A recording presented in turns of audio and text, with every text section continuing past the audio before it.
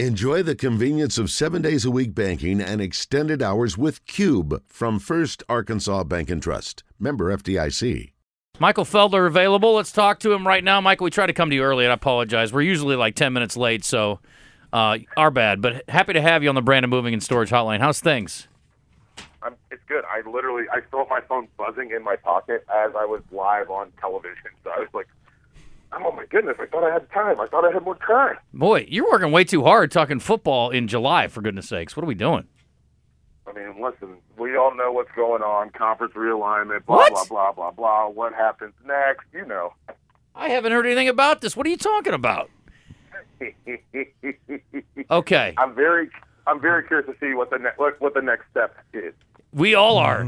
So USC, UCLA, is that what's your impact? What's your impression of that? Is that a good thing for them? Is it a good thing for the league? And is it a good thing for football fans, I guess, would be the biggest question. So I think it's a great thing for USC and UCLA. They keep looking. Those are brands. And I was talking to my buddy Roddy Jones, and he said, we have to stop thinking about this in terms of DMAs and start thinking about it in terms of brands. Like Oklahoma is not a huge DMA, but Oklahoma is a brand.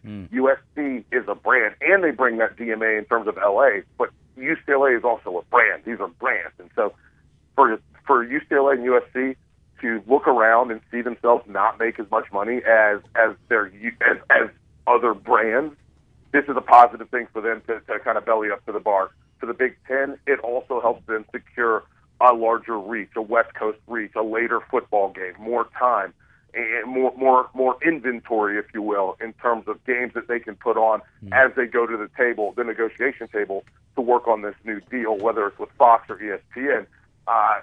That's important for them. So yes, I think it's a positive for all parties involved. Does it make football better? I don't know, and that's the part that's going to be really interesting.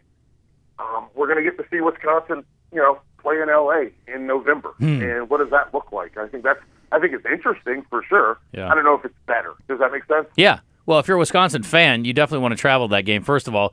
Secondly, I can't wait for these 9 a.m. Pacific time kickoffs to fit in that ESPN window for these new schools that are part of the league. That'll be fun.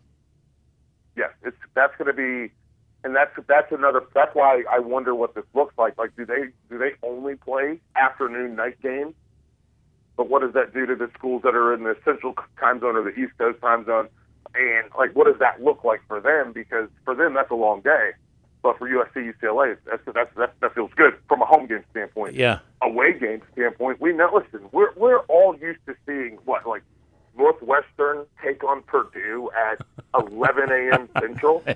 Are we going to see UCLA in Evanston at 11 a.m., which is 9 a.m. for them? What does that look like? Yeah. Is that? I don't know if that's good for football, because those guys aren't going to be ready to play. No, that's true. But that does even the playing field a little bit, let's be honest. And then imagine it snowing for UCLA. Yeah, that's true. It goes both ways. Wisconsin's happy to be in L.A. in November, but you're an L.A. guy, and you come to Wisconsin, and you're like, who made this bloody deal? It's 9 o'clock in the Sucks. morning for your internal clock, and it's 28 degrees and snowing. Yeah. 9 a.m. and cold. Bad. I literally was thinking about, a Michigan State game that my wife decided not, at the last minute, she decided not to go to a Michigan State game because she wasn't sure about driving up in the weather. And they played a noon kickoff, and it was sideways snow sleet. And I'm thinking, what's Lincoln Riley going to do with this? That's true. We're talking to Michael Felder on the Brandon Moving and Storage Hotline. So now the new one, of course, is the Big 12 trying to raid the Pac-12, following in the Big 10's footsteps. If it's true, and if the schools that are being discussed as part of the mix, it could be really intriguing. Arizona schools, Arizona and Arizona State, then you get Colorado and Utah, and, of course, you already got BYU as part of the Big 12 now. Yep. So that, to me, seems like a decent fit. We were talking yesterday, before any of this broke, that maybe the Pac-12 would go try to steal BYU to try to get another, team in their league after losing USC and UCLA, but all of a sudden now looks like they're breaking down. But how realistic do you think that is? Let's start there with those four schools. I think it provides a little bit more stability, obviously. It'll be interesting to see what it looks like in terms of their ability to I don't know. Honestly, I don't know. Because when you think about adding the Arizona schools, those schools are a mess right now. Yeah. On and off the field. They're Yeah. a mess. But you do get some branded tradition in terms of hoops with Arizona, and then a little bit of some tradition with Arizona State in football. You already are adding BYU, but the idea of adding Utah, to me, the best part of this is the holy war, Utah and BYU. Mm-hmm. That becomes your Red River shootout. Right. That becomes the game in your league that everybody's paying attention to, that everybody cares about. Yeah. But I don't know what it looks like from a financial negotiation standpoint. How much value are you adding when they've already added, obviously, what is it, Cincinnati, BYU, a couple other schools. Like, they've already done that. These guys, they feel like value added, but Colorado's a mess. Colorado is Colorado, like, out of the four schools that you mentioned, only Utah feels like a viable product in terms of actual on-the-field football. Mm-hmm. Colorado, Arizona, and Arizona State are an absolute wreck right now. And that's the thing. That's what you're going to have to get into bed with. Yeah, it's funny you said into bed with. Because I was just thinking about Colorado, and it's probably some kind of gross and inappropriate 22 analogy, but Colorado's like the girl that leaves you for another man and then, ends up bouncing around for a while and then comes back and knocks on your door and says, will you take me back? And the Big 12 has a decision to make. Do I want this tramp or not? Anyway, what about the other schools? So we were talking about the 6. I mean, these are 6 schools, 3 of which are pretty good, really good. Oregon, Stanford's a great brand. You're talking about brands. Washington's a great brand or good brand. But the 2 state schools stink, but you would think that they're going to try to stick together just from a pairing standpoint. And then you got poor Cal out here. Like, I don't know what Cal's good at anymore besides smoking grass and, water polo. If you like homeless people, Berkeley's a beautiful area. It's just I don't know. It's a weird thing, but that's not a terrible core if you could add some other pieces, assuming those teams are not going to be sucked into or absorbed by the Big 12, although there obviously has been some conversation about maybe Washington and Oregon at least. And that's, I guess, and I think the way that I've started thinking about this, and obviously I've mentioned the brands discussion, you have the brands discussion, and so the big thing for me is, like, what are we doing? What, like, does Boise State, do they garner any value for you? Does San Diego State garner any value for you? Does who adds value? And that's the part that's going to be interesting. I think what we're really going to be looking at is not the Pac-12 trying to stay together.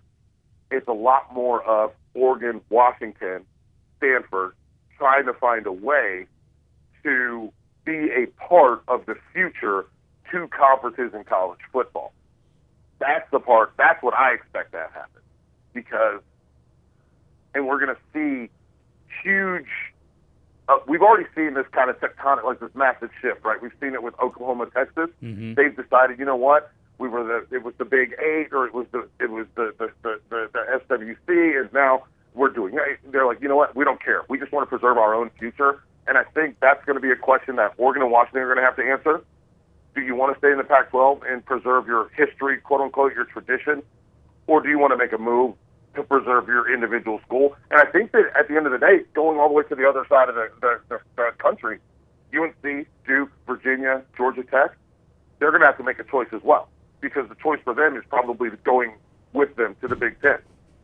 And then obviously Clemson, Florida State, Miami moving to the SEC. Georgia Tech already. And Roddy played running back at Georgia Tech, and Roddy said it was the worst decision that Georgia Tech ever made.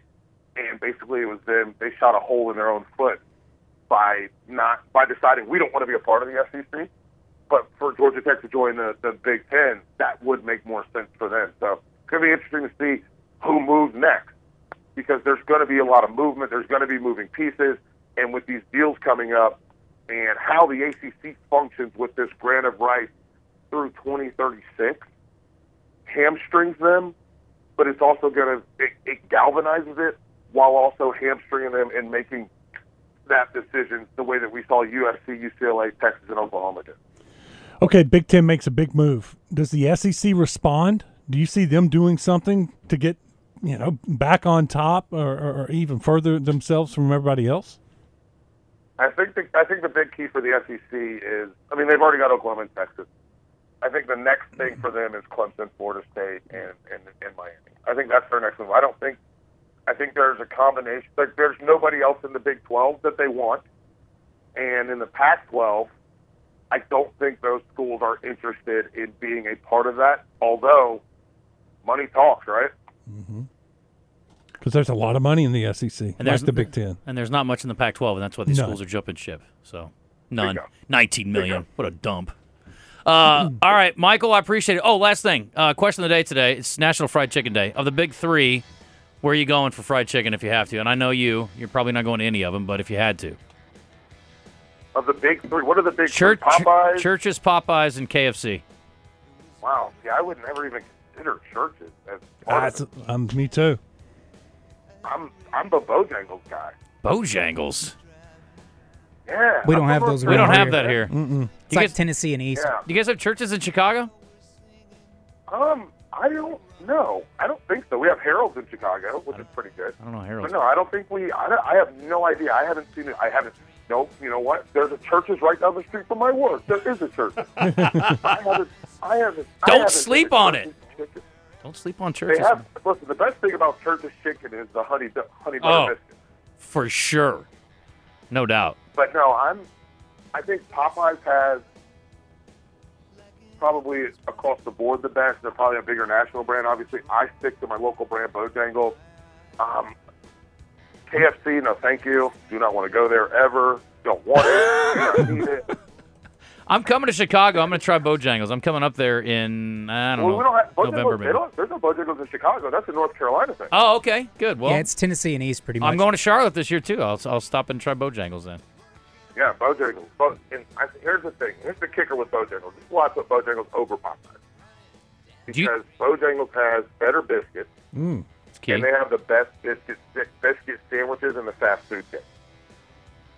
What is what's the best? Is there a good chicken joint or chain in Chicago? Harold. Oh, Harold, you said that. Okay. All right. Yeah, Harold. I've never Harold's been. is good. All right. I'll check it out. Yeah, Harold's is good. Awesome. So check out Harold. But yeah, no, Bojangles has got biscuit sandwiches for life. Like, and they got the best. They got these seasoned fries that are, they're super killer. Like, Okay. they're so good. All right. And I will tell you this: the best Bojangles that you can go to is the one where when you walk in, you slip a little bit because the floor is a little greasy. That is a good sign of that's a good joint right there. I like that. Michael, you're the man. He knows a lot about football. He knows more about food even, I think, though. We got to get your own cooking show soon, Michael. That would be great. I would tune in. I'm trying. We need to make that happen. I appreciate you. We'll talk to you in a couple weeks. All right, sounds good. All right. Take it easy. Take care.